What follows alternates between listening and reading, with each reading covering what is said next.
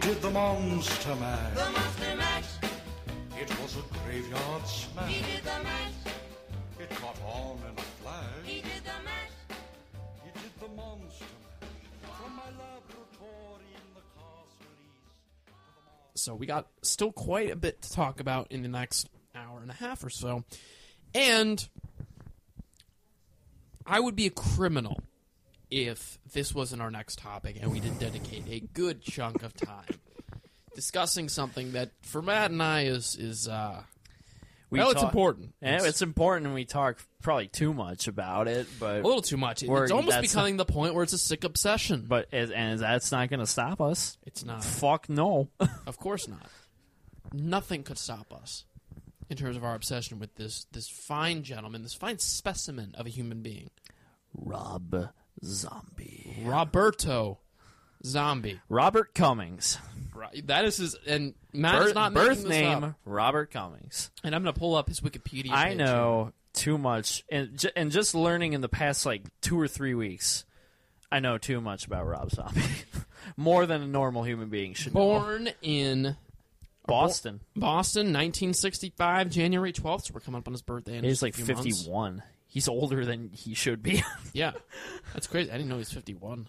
Same age as my father. It's a nuts. So we have a lot to talk about in terms of this motherfucker, because he's a motherfucker, whether you like him or not. He fucks mothers. That's ew. He might. Ew. He very well might. I can't speak for Sir Zombie. We cannot attest that Rob does that. I will not speak for him. And if you are listening right now, Rob Zombie, or your lawyers, because you hawk to anybody who's mentioning you on the internet. Oh my god.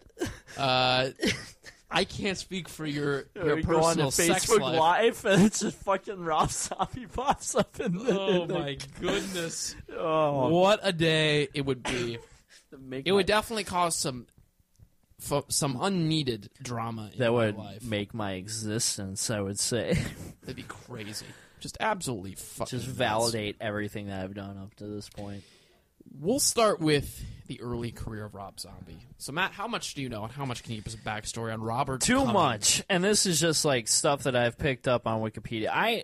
To be real with you folks, I knew virtually none. I went from knowing virtually none of Rob Zombie's music to knowing about half to 75% of it, and that's that's just his solo career, not including White Zombie. Goodness. Rob Zombie was Rob Zombie grew up. He has a couple siblings. I'm not sure how many, but he grew up. His parents were carnival workers, Which may or may not be an inspiration for one of his movies. or his existence. Yeah, that's true. As a child, very molded by horror movies. I think he was quoted saying he always wanted to be a combination of Steven Spielberg, Alice Cooper, and Bela Lugosi. He's all over the fucking map. Which, in a way, I think he's accomplished 1.5 of those on a good day. Mm-hmm. And spoiler alert, it ain't Spielberg. Definitely that. He went to school. I can't remember where, but he went to school for production design or some kind of some kind of film work, some kind of design. And one of his first gigs was actually doing production set design on Pee-wee's Playhouse, the classic children's TV show. Now, I want you to just put in perspective what your preconceived notions about Rob Zombie is, and then place him in an environment like Pee Wee Herman's Playhouse. This was think of the Rob pre White Zombie though, pre music career though. But still, because all I can imagine is Rob Zombie, what we have at the Pee-wee Rob Playhouse. Zombie now working on Pee-wee's Playhouse. It's a sight to behold. It's almost a sight that I need to see in my life. But Exactly. continue, Matthew Schaefer. So mid-'80s, he starts a band called White Zombie. There's actually a Bela Lugosi movie called White Zombie. That's probably where I would assume, other than his stage name, I would assume that's where the title derives from. White Zombie's pretty cool, or I mean, and cool at the time. they're a heavy metal band. Heavy metal in the sense of like late 80s, early 90s, not like Rob Zombie's music in general is not like as heavy as metal can be, especially in this day and age, but I'm getting ahead of myself. White Zombie's pretty big for the most part. They have a few hits. They have a handful of hits. But it's, I think, and for, like, it's just from the research I've done, it isn't until when Rob Zombie flies solo that shit explodes from. He releases Hellbilly Deluxe, a parody of title of Brooks and Dunn's Hillbilly Deluxe, which is a country duo and their album. The albums are not related in any way except in namesake. Hellbilly Deluxe explodes. It's got 3 massive hits right off the bat. Dragula, Living Dead Girl, Super Beast. And he's just on a roll from there. He produces another album that has some more hits on it. He keeps, like, they're going platinum, maybe. Don't quote me on that. I would assume they're going platinum. They were big. Rob Zombie, late 90s Rob Zombie was big. I just watched The Matrix for the first time, and in that like club scene early on in the movie, they're playing a dance remix of Dragula. Rob Zombie was fucking big. The Psycho remake has a soundtrack album that has Living Dead Girl on it. He was big. Rob Zombie then, for some reason, decides he wants to make movies, which, like, obviously, being molded by horror movies as a child was probably something that his career was going to go down at some point. So he independently makes his first feature film. Well, side note and prefacing that, he directed and produced and wrote most of his music videos for White Zombie and his solo career. So, and Jesus, they're listening to me again. So regardless of. And he definitely has a very unique visual style, very influenced by gothic horror, and 70s and 80s exploitation film trash. So he makes his first movie. Oh, God, this is really fucking me up. Yeah. So he makes his first movie, House of a Thousand Corpses. Released, makes a good amount of money, especially considering the budget, and it's independently made. Not critically well received in any sense of the word, but he has a strong enough cult fan base that he can make another movie a few years later. And that movie is called The Devil's Rejects, which is the fan favorite horror movies, Rob Zombie fans' favorite, Devil's Rejects, and also one of the few that I've not seen by him. Because obviously I'm holding that off for Shocktober, spoiler alert. So. And between this, like the movies, he's still making music. He puts out a live album, puts out an album called Educated Horses, which is a more laid-back, not really kind of experimental, more like grungy kind of sounding album, less heavy. On it is a song called Lords of Salem, which will be important later on in his career. Dimension gets the rights to the Halloween franchise, or Dimension has the rights to the Halloween franchise, and they want to do a remake. Rob Zombie is approached to make this remake, and he does. He writes and directs it, and not only that, he makes a sequel. But in between, he makes a sequel, then he makes Lords of Salem, and now we come full circle to now. He's just released a new album in 2016.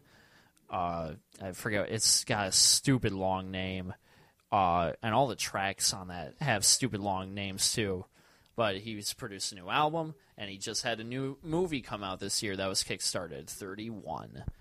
So that is Mr. Robert Zombie. Love him or hate him, he is definitely making a shit pile of money and doing what he wants to do in terms of music and movies. That's the history of him. Not necessarily. Now we're going to go in and... hello. Okay. Now we're going to go in and we're going to talk about each movie. We're going to break it down. Critically. And from an enjoyment, guilty pleasure, disgusting. Now, I should preface this by saying, Matt, and to all you listeners out there, the 30 million of you listening right now. All of them. All of And them they're are in our still- living room. Yeah, right now. They're in Right- Graham's living room right now. They are. But I should preface this by saying we haven't seen, you and I combined, have not seen all of the movies. No. And we actually have seen, you've seen some that I haven't seen, and I've seen some that you haven't seen, so that should be noted. But we're going to talk about the ones that we have I've seen one that you haven't seen. You have seen one that I have not seen. The Yeah. rest we have seen. Except for, we haven't seen 31 yet. So 31 isn't it, but we're going to be talking about the following films. We're going to be talking about...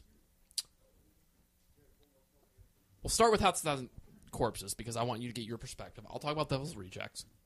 Might as well just go in order. And we'll talk. Yeah, we'll go in order, and we'll wrap it all up with somewhat of a preview of 31. 31! Perfect. The Malcolm McDowell impression is on. We're going to play 31. That was John Cleese. You're right. That was just John Cleese. I think Matt, ever since I told him that John Cleese sounds a bit like Malcolm McDowell, he's just starting to adopt John Cleese's voice. It is terrible. 007. Oh, that was awful, too. Matt, we're going to start with you. Give your brief thoughts. Actually, you don't have to keep me brief. Give your thoughts on Rob Zombie's House of 1,000 Dead Corpses. It's just corpses. Dead corpses is redundant. Oh, is it House of 1,000 House Corpses? of 1,000 All right, corpses. well, give me a break. I'm just fucking with you. No, actually, I watched this movie a few days ago for the first time.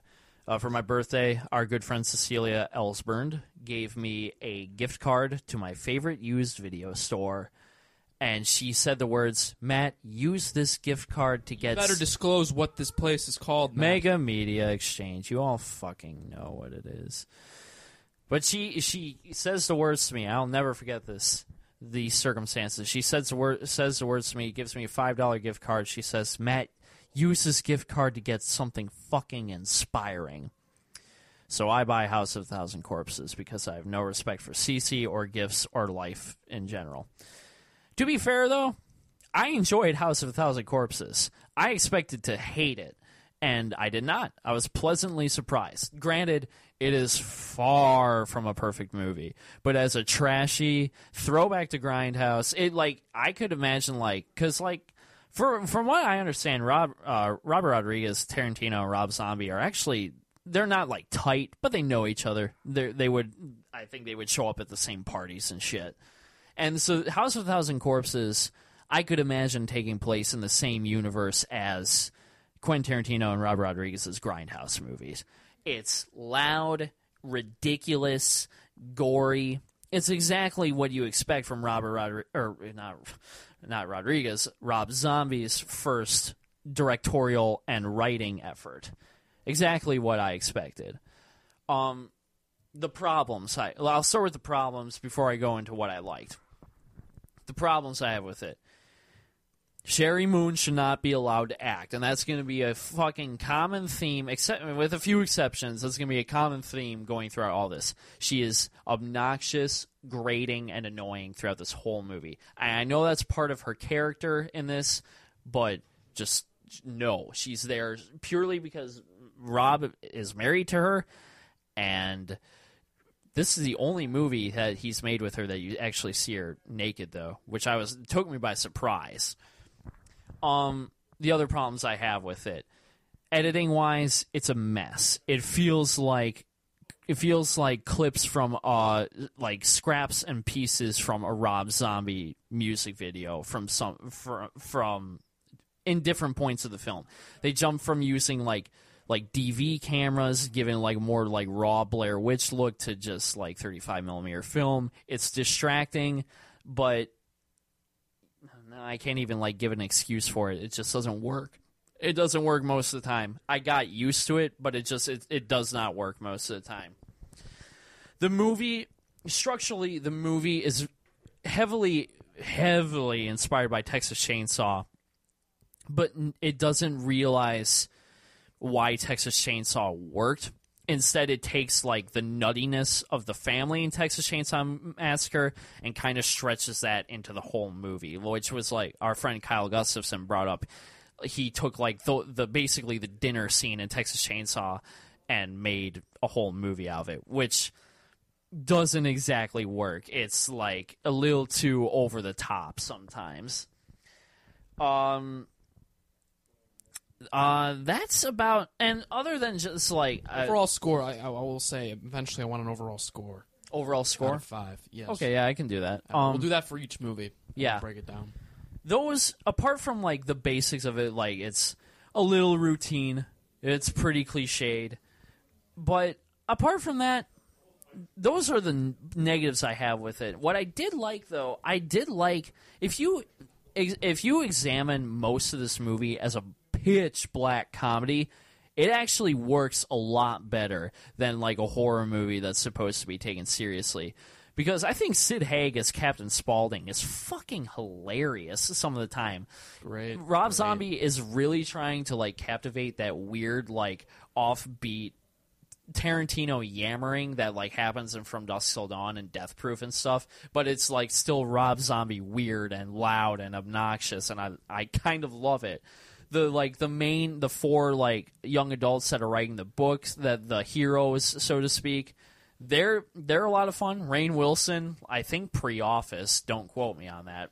Rainn Wilson is a lot of fun in it. Looks kind of like what I would look like if I was alive in 1977. The pacing of it, it's well paced. Some of the grittier and more disgusting and like graphic moments are actually genuinely unsettling. It's like riding through a haunted house. There are some really genuinely like good, like how it takes place on October 30th and 31st. So there's that for you. It feels legitimately like a haunted house, like spooky thrill ride, and I really got into it.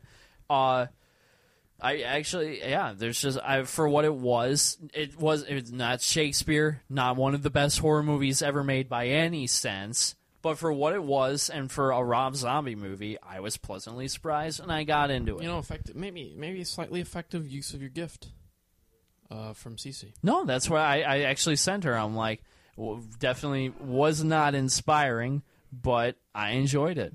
I would have to give it a 3.5 out of 5. All right. Well, you know what? There are worse ratings in this world to give it. All right. I would go as far as to say like 3.5 movies I still consider pretty good. That's fair. All right, so now I'll talk about Devil's Rejects for a few seconds. And in order to properly assess Devil's Rejects, I need to also hint at his other elements of his filmography. My biggest problem with Rob Zombie as a whole, while I respect his vision and I can tell that he's appreciative of horror movies. You don't need MTV Cribs to prove that. You can just tell through his visual style he has inspiration from old horror films. My biggest problem at the end of the day is what you kind of hinted at is one big fucking music video. We saw this in Lords of Salem. Not to the extent that it could have been. Oh, yeah. But towards the end there, we definitely got a little bit of a music video vibe going. And I don't know, I think that's because of the fact that that's what his career was for a long time, making music videos for well, himself and his band, basically. Yes, basically himself and his band. And did he do other ones by any chance? Not that I'm aware of. I feel like if he did, it would have had to have been like other metal groups, because I don't think like I couldn't see like Seal like wanting Rob Zombie to direct his new music video. All right. I don't know what's going on out there. Oh fuck! But it's I don't know what's going on in here. But that's my biggest problem. So, and we're gonna end the Facebook Live broadcast here for a second. And that's why I said when I first watched House of a Thousand Corpses, that's why I said like I don't know how much you would like it personally. So okay, my biggest problem, like I said, was the music video thing. Now I'm trying to recollect my thoughts here. But in Devil's Rejects, I think it is a proper example of, and one of his best examples of, a coherent Rob Zombie film, or a coherent movie. It paced like a movie. It's not paced in a weird, choppy music video way, which I think it's actually probably, I don't know if he had a different editor for the different films that he had, whether that varied from Halloween, Devil's Rejects. I know he's notorious for working for some of the same people in terms of acting. I don't know if it's the same for the crew. But there was a really bizarre, unique editing style, and by unique I mean it was coherent, and it wasn't It choppy. was good. It wasn't a mess, and that sounds like it should be a simple thing. If you're making a Hollywood film, you should have a pretty, for the most part, most films I would say are decently edited if you have a coherent editor. But for Rob Zombie, that seems to be a challenge. What do I like about this film? So editing, that's the big thing that stands out. This movie is a coherent piece, and in terms of technical, I guess I should preface that by saying, I'm talking technically, it's probably his best film. It's probably shot the best, with the exception. I think Lords of Salem. We'll talk about Lords of Salem. That cinematography is probably the most standout of his career. But it's shot well. It's paced well, and it keeps you engaged. Standouts of the film: William Forsythe gives one of my favorite horror film performances of all time as the crazed. I think I haven't seen it in about 2 years, but he's crazed sheriff. Yeah. Sheriff. Excellent, over the top, exactly what you need. A lot of Rob Zombie's characters are criticizing for being over the top, and that's because of the certain context that they're in. But in this movie, it works perfectly. The context that we're immersed in, his over the top behavior is perfect, and it works very efficiently. Sid Haig as Captain Spaulding is a beautiful casting move. He's written perfectly, and Sid Haig embodies that character in such a really crazy, fun way. The writing, look. And we'll say this across the board for all Rob Zombie. The writing is what it is. You get what you get. You're not going to get Aaron Sorkin. You're not going to even get remotely in that kind of area of screenwriting heroism or whatever. But you're going to get what you get. It's almost like he has these really specific and offbeat imaginary friends, and he's writing these movies about them. That's a very good way of putting it, and that's a very good way of putting it. I like that a lot. So yes, the writing is what it is. It's probably his least white trash movie, but still very white trash at the same time. So take that for what you will. House of 1,000 Corpses is pretty damn white trash. But this one is toned down a bit, but you still get your white trash. My whole thing is, I think he was making a Robert Rodriguez movie. Devil's Rejects is a Robert Rodriguez movie. It is a From Dusk Till Dawn homage in a weird way, even though From Dusk Till Dawn only had come out about 10 years earlier. Right. It has a Robert Rodriguez feel to it. Almost a Quentin Tarantino feel to it. He's definitely inspired. I think whether he will admit it or not, I think he is inspired by those two. I was noticing it in House of 1,000 Corpses too. Very, very much inspired, and really taken to the max of Devil's Rejects. Even just this basic scenery of the film looks like it was from Dusk Till Dawn. The use of the desert, like the desert, yeah. All that really highlighted. They even had the whole motel scene from. Spoiler: they have almost a replica hotel scene in Devil's Rejects that happened from Dusk Till Dawn. See, that's like the whole opening pre-credits scene of pre-opening credits scene of House of 1,000 Corpses is Kevin Spaulding talking with some guy, and two guys break into his shop, and that just reminded me immediately of the opening of From Dusk Till Dawn when George Clooney and Quentin Tarantino stick up the liquor store. I'll say From Dusk Till Dawn seems like a movie that Rob Zombie would definitely be into. So fuck yeah. Not very shocking. What else to say about Devil's Rejects? I really enjoy this film. It's a hell of a good time. It's not a very complex plot whatsoever. We got a bunch of crazy fucks, and they're being hunted by William Forsythe, and they're committing crimes along the way. There's not much to it, but it's a very entertaining film. If you have time to watch it during the Halloween season, Matt's going to be checking it out during Shocktober. Absolutely. It's going to be great, and you're going to have a fun time. Rob Zombie isn't everybody's jive, and I get that. But I think if you're looking for a good Rob Zombie movie or a coherent one, you stick with Devil's Rejects. From what I've heard from you and from what I've heard from other sources, is that Rob Zombie, Devil's Rejects is like the closest to mainstream that Rob Zombie will get. Oh, for sure. And you'll notice that for the moment that movie other than up. The Halloween remake, I guess, True. because that was a remake. But True. Which we're going to be getting into in just a few seconds. So overall, out of 5, I'm going to give it a 4 out of 5. I really like Devil's Rejects, and 4 out of 5. in a sense of a horror movie. Right. So that's pretty good.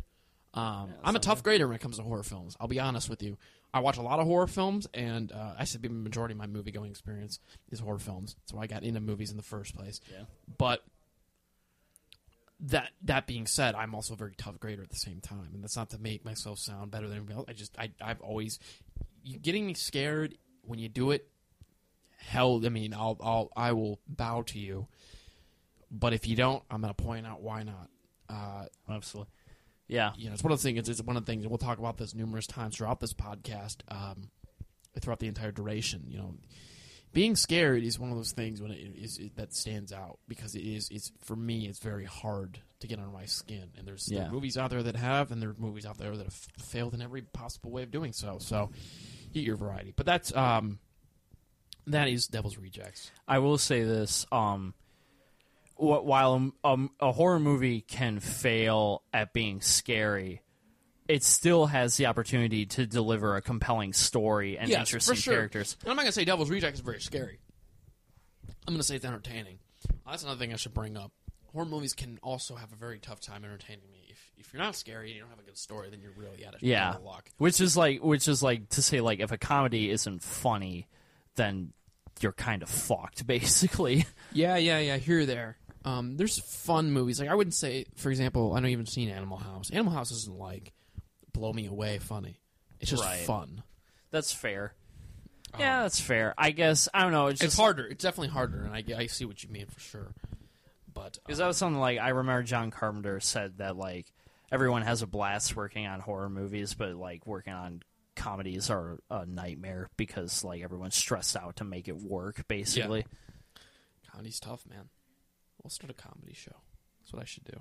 Yeah, that sounds good. Now we got to move into... Oh, my goodness. Again, I keep bumping the same thing right here. But I can't see it. Maybe we have to pick it up from your end. Is there a way that we're picking this up here? We've caused all-out war. I don't know. I'm breaking the radiator. Oh. Can you at least get it workable? It was working. It's good. I think it's good. Well, it just fell off on my end. Jesus. We'll get that during our final break. I know I said we are going to take only 2, but we're going to take a third one after the Rob Zombie discussion because we have another hour. Before we go into Halloween, something that you, like, hinted at, I think we both want to like Rob Zombie as a filmmaker more than we actually do because of his, like, knowledge of horror and his vision. I have a lot of respect for Rob Zombie as a movie goer. I think that he likes many of the same movies that I do. But in terms of his filmography, that's a whole different story. It's because he's not a subtle writer. His as we will point out now with Halloween. Oh, Christ, man. Oh. Let me preface this by saying, if you're going to jump on the whole, well, Halloween isn't as bad as the Halloween 2 of 2009. We're going to say right off the bat that we agree with you. Totally. But we're still going to shred both the pieces. We're going to take... I'm going to I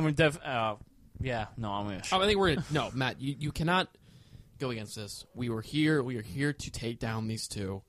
One worse than the other. But nonetheless, I am going to... Well, then let me preface this. As much as I shred apart Rob Zombie's Halloween, I can still groove with it as a very, very guilty pleasure. Very, very... It's entertaining, but as a movie. Well, let's just point this out here for a second. Let's start off with Halloween 2007. The movie that nobody really asked for, but we got it anyway. Which seems to be a case with a lot of horror remakes. Remakes in general, basically. It's like the case of, like, if it's not broke, don't fix it.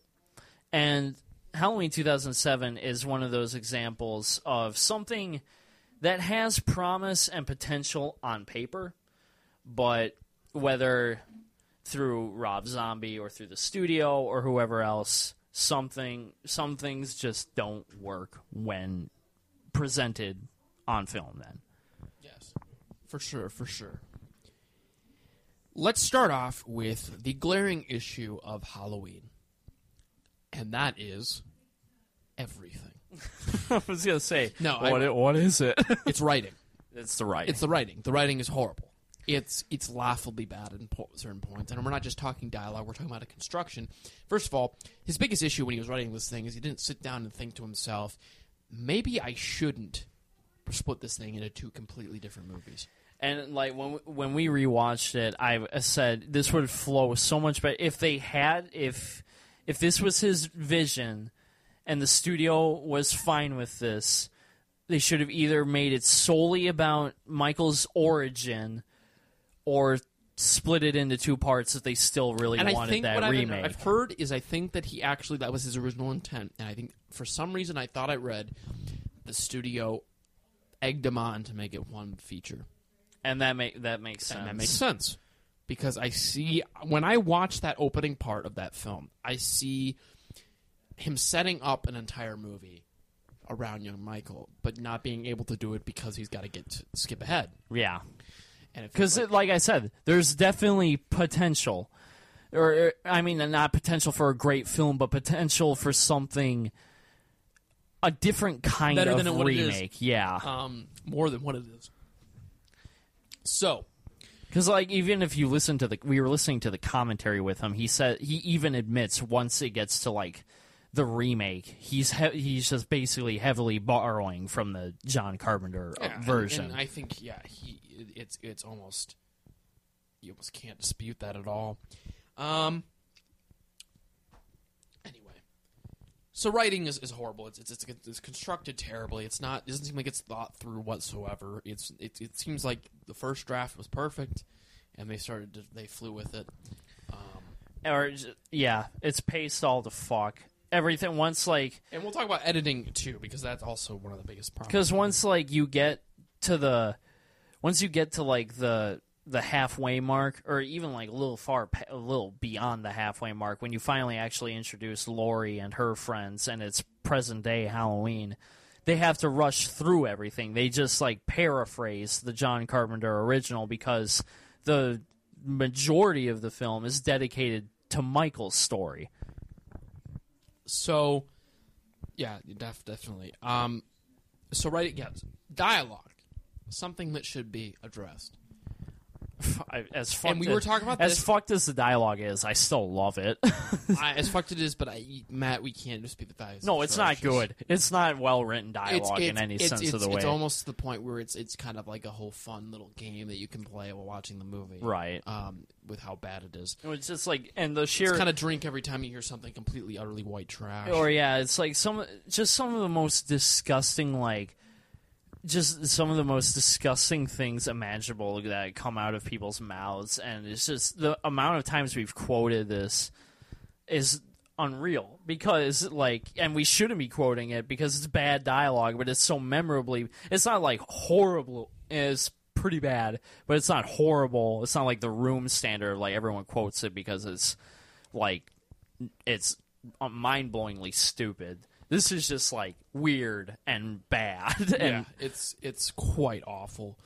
And we were talking about this in Devil's Rejects context. It works because it's the environment that you establish us in. These are there's white trash characters, and it works. But the problem with Halloween is you've established. Now I understand. I'm all for doing new things, but there's a point when you have an original content with the original John Carpenter Halloween. First of all, Illinois isn't that white trash. No, it was very suburban America. The Myers, from the brief knowledge we have of the Myers, and even through like the tidbits you pick up through the rest of the series, they're just like working class, regular, normal suburban family and something incredibly abnormal happened to them. Yep. I don't get it.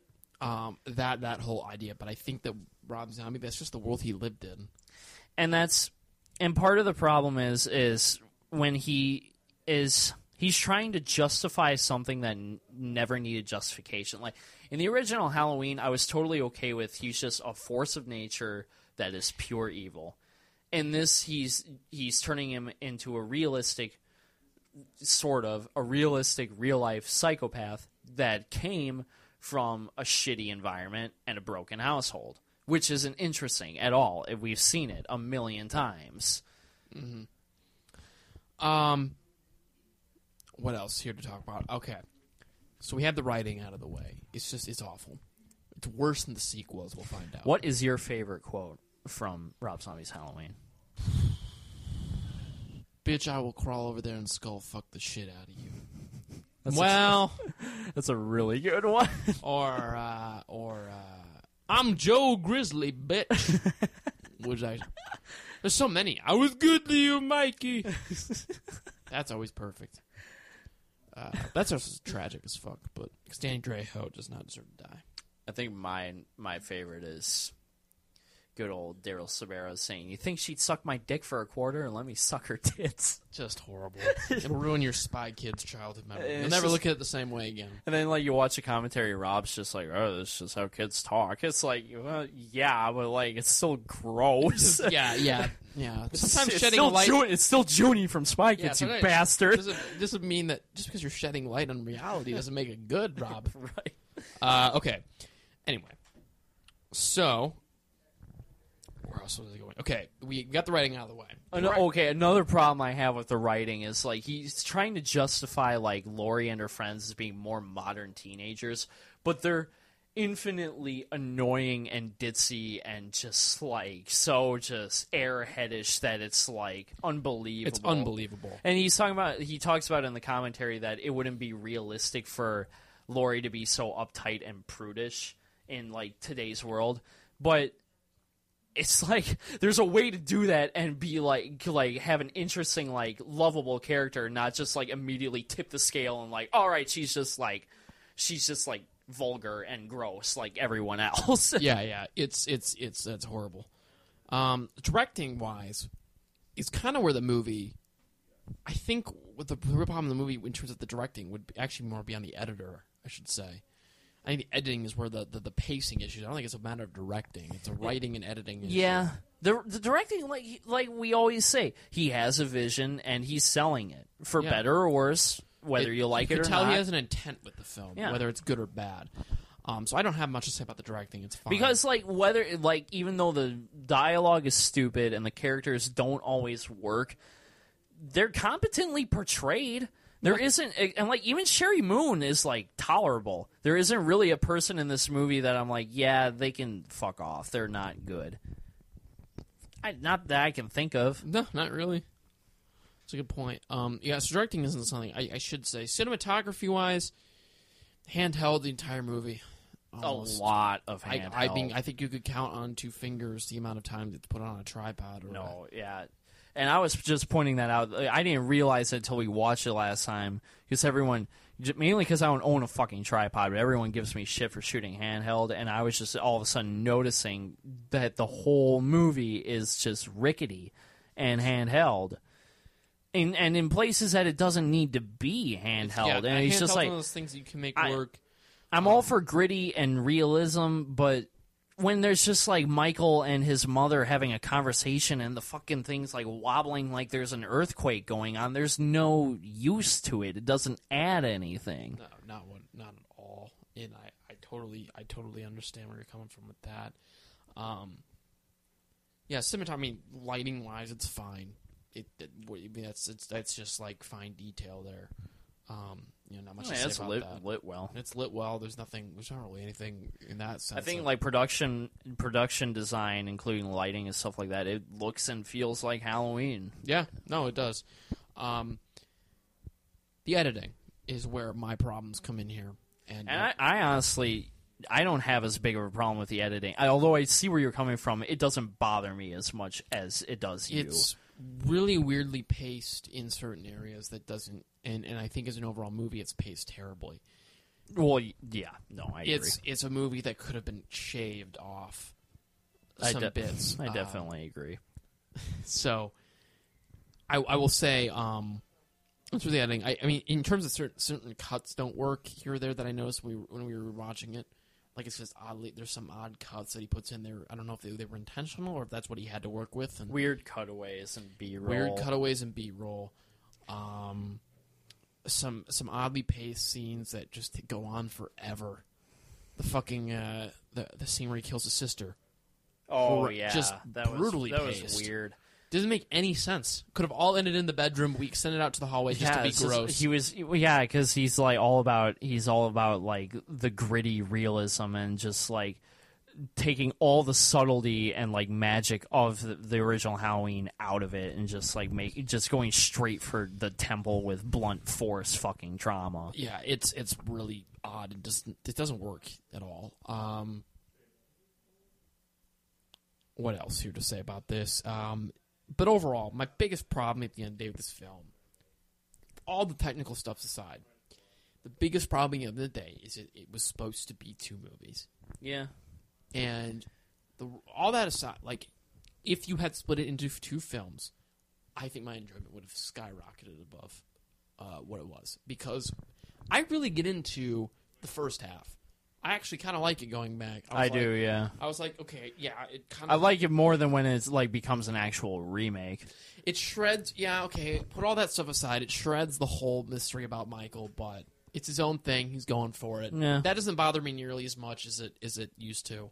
I've just grown past it, and I say, look, if I don't want to have an explanation, I just watch John Carpenter. That's It's true. not the same universe. No, that's very true. I think it's just my problem is like when you spend like the first hour and like 20 minutes or whatever it is with the person you're supposed to be afraid of, you become less afraid of him because you've seen him since literally like childhood. Yeah. I don't know if he was trying to make some sort of weird biopic homage too. Maybe that's what he's doing. Is Michael Myers real? Answer right now on our chat board. But if you split it in 2 movies, I probably wouldn't have felt. It's once we get through that whole interview section when he's a young kid with Malcolm McDowell, when we jump to when he's older, where the movie really takes us really dip downhill. Not even counting the fact that it's just a almost beat for beat remake of the original, yeah. with really not much added to it. It sends me down this weird, like, this doesn't even feel like the same movie. Like, I know it's the same movie. We have Malcolm McDowell in it, and it's like two different like movies. when we kick off when he's older, I feel like I'm being sent into another movie. Yeah, Like someone took 2 movies and they spliced them together perfectly. It's weird. It's a really weird phenomenon. it is really weird seeing how like you've established everyone from his childhood, and then they're all like either dead or just like not important anymore. Yeah, it's nuts. We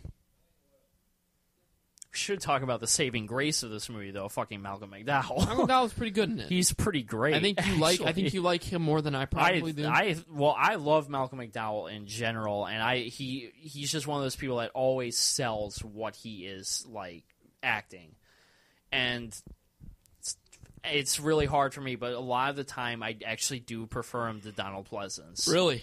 Which is controversial, I know, and probably just has. I think he's more engaging. I will give you that, but I still think it's just because I don't know. I find Malcolm McDowell as a whole a far more interesting actor to watch, because like Donald Pleasance is a great actor, but even in like other movies that he's in, like the Halloween sequels, You Only Live Twice, Escape from New York, he's always just himself, only he's wearing a new costume and new makeup and stuff. He's just still Donald Pleasance. I suppose you could make the same argument for Malcolm McDowell, but at the end of the day, I find him more engaging and more interesting. Yeah, and that's what it comes down to, is the engagement part. So at the end of the day, this movie, I'm going to give it a 2.5 out of 5. Okay. Because there is redeeming moments, and the first half really, it sets me in. And I'm like, all right, I think there's a lot of problems with it, but I'm still entertained. I'm still with it. It falls apart in the second half, and it's horrible. I think rewatching it again, I didn't realize how bad it was until I got to that second half. I'm like, wow, this is just hard to get through at points, because it's just, you hate everybody that's in it except for Brad Dourif and Malcolm McDowell. None of the people we're supposed to be sympathizing with I give a shit about. I do still, like, even though she's, like, not Laurie, No. I still, that's just me. Yeah, I think she's dreadful. I can't. Those 3 girls. I actually think Annie's the most sympathetic one. She's got that really cringe lines. I can't fucking stand Annie. Really? I can't really stand either Annie and Linda is just kind of there. Linda's the worst. and Linda was the one that's like kind of grating in the original. Linda didn't like. She wasn't like awful, but she was just kind of there. Annie just for some reason, Annie was just like obnoxious and just like sarcastic in a nasty, like mean-spirited kind of way. And like even though Laurie is like different and stuff, I still find her like enjoyable, I guess. I don't know. I mean, you do sympathize with her at moments, but overall, it's just there's something about it. It just never clicked with me. That's fair. How about you, Matt? What is your rating? I'm going to be a little more fair. I'm giving it a 3 out of 5 because I don't think it definitely loses a lot of steam, but I don't think it quite crashes and burns in the second half. I think the whole climax, even though like it could have ended a lot sooner, I think the whole climax is paced well and is pretty intense for the most part and enjoyable. And like we do like what the opening of the movie, the first better portion of the movie has to offer. So I think I enjoy it. Like it's still like not a good movie, guilty pleasure, but I enjoy it more than you. It sounds like. All right, So yeah, 3 out that's of 5. fair. I know you're not going to enjoy this new one. No, This next one. the next two are. I probably gonna gonna be like this one better than you. The Are. next two are going to be rough to get through. Halloween 2 was the sequel and follow-up to the 2007 remake. It almost seems as if Rob didn't really put his heart into this one at all. I mean, you thought his writing was bad in Halloween 1. You're about to Which go is down a weird because really- we were listening to that commentary and he's like glad that he had like more freedom and stuff. He's more in the movie. enthusiastic, it sounds, on that. Yeah. But, I don't know what that whole situation is. I don't know whether or not he would say today. Because He thinks Halloween 2 is better than Because Halloween 1. Halloween 2 is definitely more Rob Zombie than Halloween 1, I Oh, would say. that's very but, like, true. But in a bad way. We're going to go through this a little more quickly than the other one. Halloween 2, its biggest problem today is simply writing. There's nothing more to it. It's just terrible. It's the writing is what kills this movie. You could direct this thing to perfection if you wanted to, but the script is just a mess. It's so all over the place and doesn't make any fucking sense at points. Like I said though, I mean cinematography's fine at points. He does a good job always capturing the Halloween feel. You get that atmosphere. With like the dream sequences and the party sequences in the movie, it does still feel like Halloween. But at the end of the day, all that aside, I will say though, actually, no, I disagree. Better portion of the movie though, everything is, which I've talked about in previous podcasts, is so gray and dull and yeah, desaturized. it is. But as like technically, it's still fine. It's still fine. It looks, Yeah, you know. no, you're right. Yeah. But yeah, that bleakness definitely. That didn't get to me nearly as much as it does you, but I definitely see where you're coming I think from. mainly with that. because just like for like the first one had such an interesting I don't It was know, more colorful. It was more colorful, yeah, and it felt like autumn. This one, like they shot it in February in Alabama, Atlanta. Excuse me, and everything just looks dead. It was just like post Thanksgiving dead. Yeah. It is. It's one of those things. I do notice where you're coming from. Like I said, it didn't bother me nearly as much. I get past it, but I see what you mean. But writing. Right, yeah, writing at the end of the day, horrible, awful. I still though. A dozen characters that you could cut from the movie. All the characters from the previous films are changed by the events of the first one and are Malcolm just... McDowell becomes unbelievably an asshole. So does Laurie. Yeah, they're both just to an extent where it doesn't work And whatsoever. I sympathize with Annie far more in this Oh, one. yeah. Because she has to deal with Laurie's shit the whole time. Only character I can ever get behind that movie is Annie and Sheriff Brackett. They're the only. Brad Dourif, yeah. Brad Dourif is the saving grace of this movie. If he wasn't in this movie, it'd be intolerable. And even though, like, Loomis is written awfully, I still think Malcolm McDowell sells it for all it's worth. Yeah, it is. At the end, I think he actually genuinely becomes decent. And he's like, wow, I'm kind of being a pretentious douche. Then he gets fucking axed. Yeah. Spoiler alert. But. If you haven't seen the movie, though, that's your fault. You don't have to see it. If you haven't seen the movie good, just keep it that way. But I've seen it 5 times, folks. I've seen it 1.5, and I still can't. I can't do it. I can't do it as a guilty pleasure, which is, for better or worse, I can usually do with Rob Zombie's music and his like movies. No, yeah. At the end of the day, I'm going to give this one a 1.5 out of 5. A half star, thanks to Annie and Brackett, and some interesting kills here or there. Whether they're a little grotesque, but I can say that they're like, oh, that was kind of cool. He beat the fuck out of that person. There's moments here or there, but overall, pretty awful. Not something anyone needs to see. Matt, how about you? 1. All right. It is pretty bad. It's, God, it's mean and ugly and makes no fucking sense and convoluted and dense and just. It's gross. It's fucking, yeah, it's gross. It fucking sucks. It's just like, I can't even, like, it makes me so angry on, like, a fan of, even, like, for better or worse, a fan of the Halloween franchise. It makes me so angry on so many levels. Not as angry as Resurrection, but we'll save that for another day. God, okay, yeah. We'll you're move right. into the last, Rob Zombie movie that we want to talk about, which is Lords of Salem. And then I like this one more than you do, but I still don't like. We'll take it. And we'll take a quick break after this one. But we do want to wrap up our Rob Zombie conversation with Lords of Salem, 2012. Definitely his homage to Kubrick. Very much, and almost to the point where it's Kubrick. like you could point out numerous times, wow, that's a Kubrick shot. I think we did. Just like every time there was yeah. a long tracking shot in the hallway, it's like Of a that's door. The Shining, that's a Clockwork A Orange. little bit of Nicholas Refn. When some winding Some of the Refn. lighting. Yeah, the lighting and stuff. It's definitely like I feel like it was like Kubrick for him though.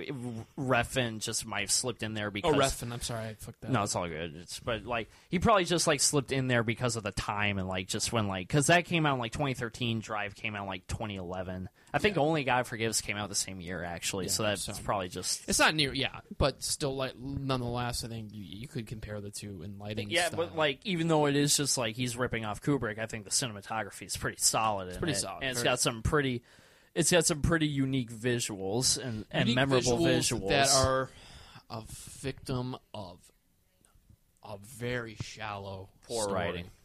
Yeah, And it's then that seems to be the common theme we keep coming back to with Rob Zombie, and that's the reason I think we were talking about this earlier, we don't appreciate him all the way as a filmmaker. because he definitely he can't back up his vision with really anything. His style is I don't want to say style over substance because his style isn't even that unique to him.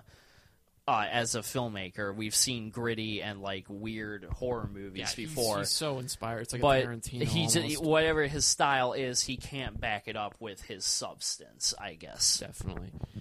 It to me, it did nothing for me. I sat there saying, this is boring me to hell. I wasn't quite as for some reason, but I am a sucker for Kubrick and Refn, which is I love Kubrick, but Kubrick, I know there's more going on there. maybe if I rewatched it, I probably would get very bored of it. Like I think just because It's the first time watch, so you're kind of waiting. first for time, something.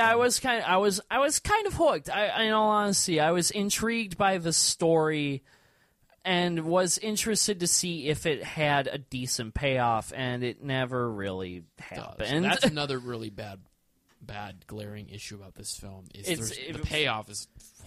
It feels- I can tell you what the payoff was. It doesn't make any sense.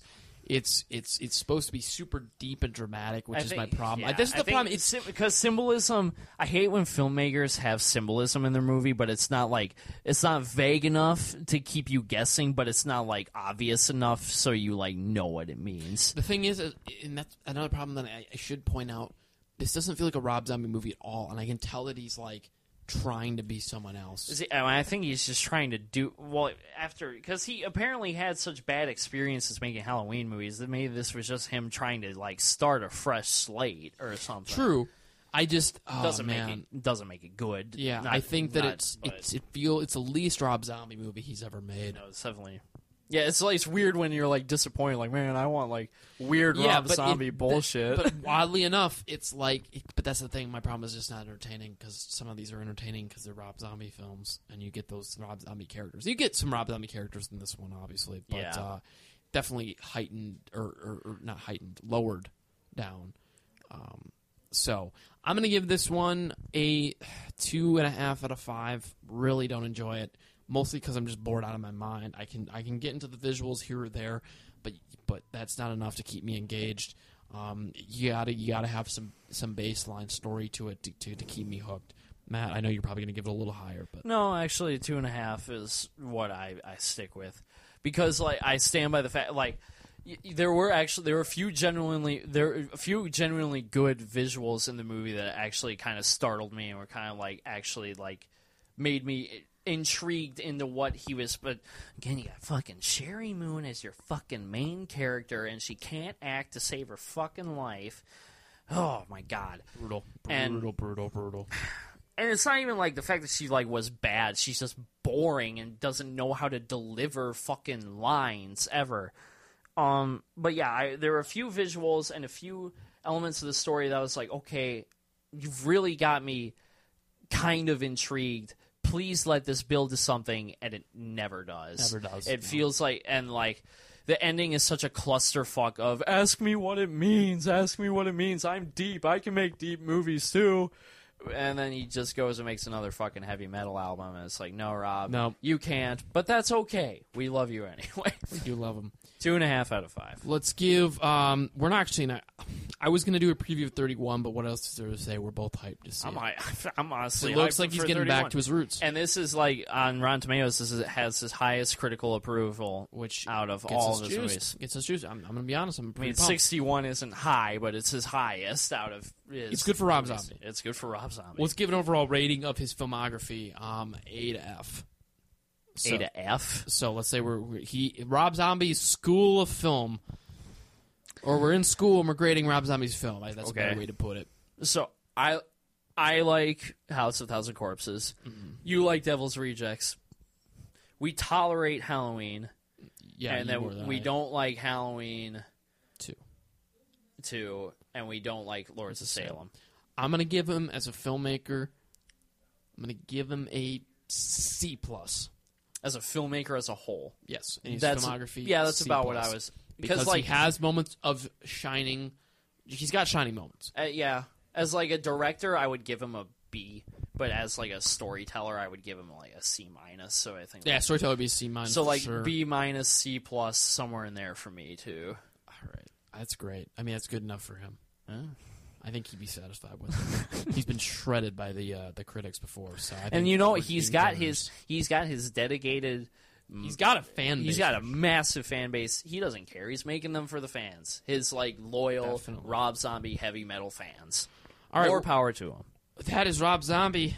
We're going to be right back here on Monsters of Midnight. We got about 40 minutes left. Stay tuned.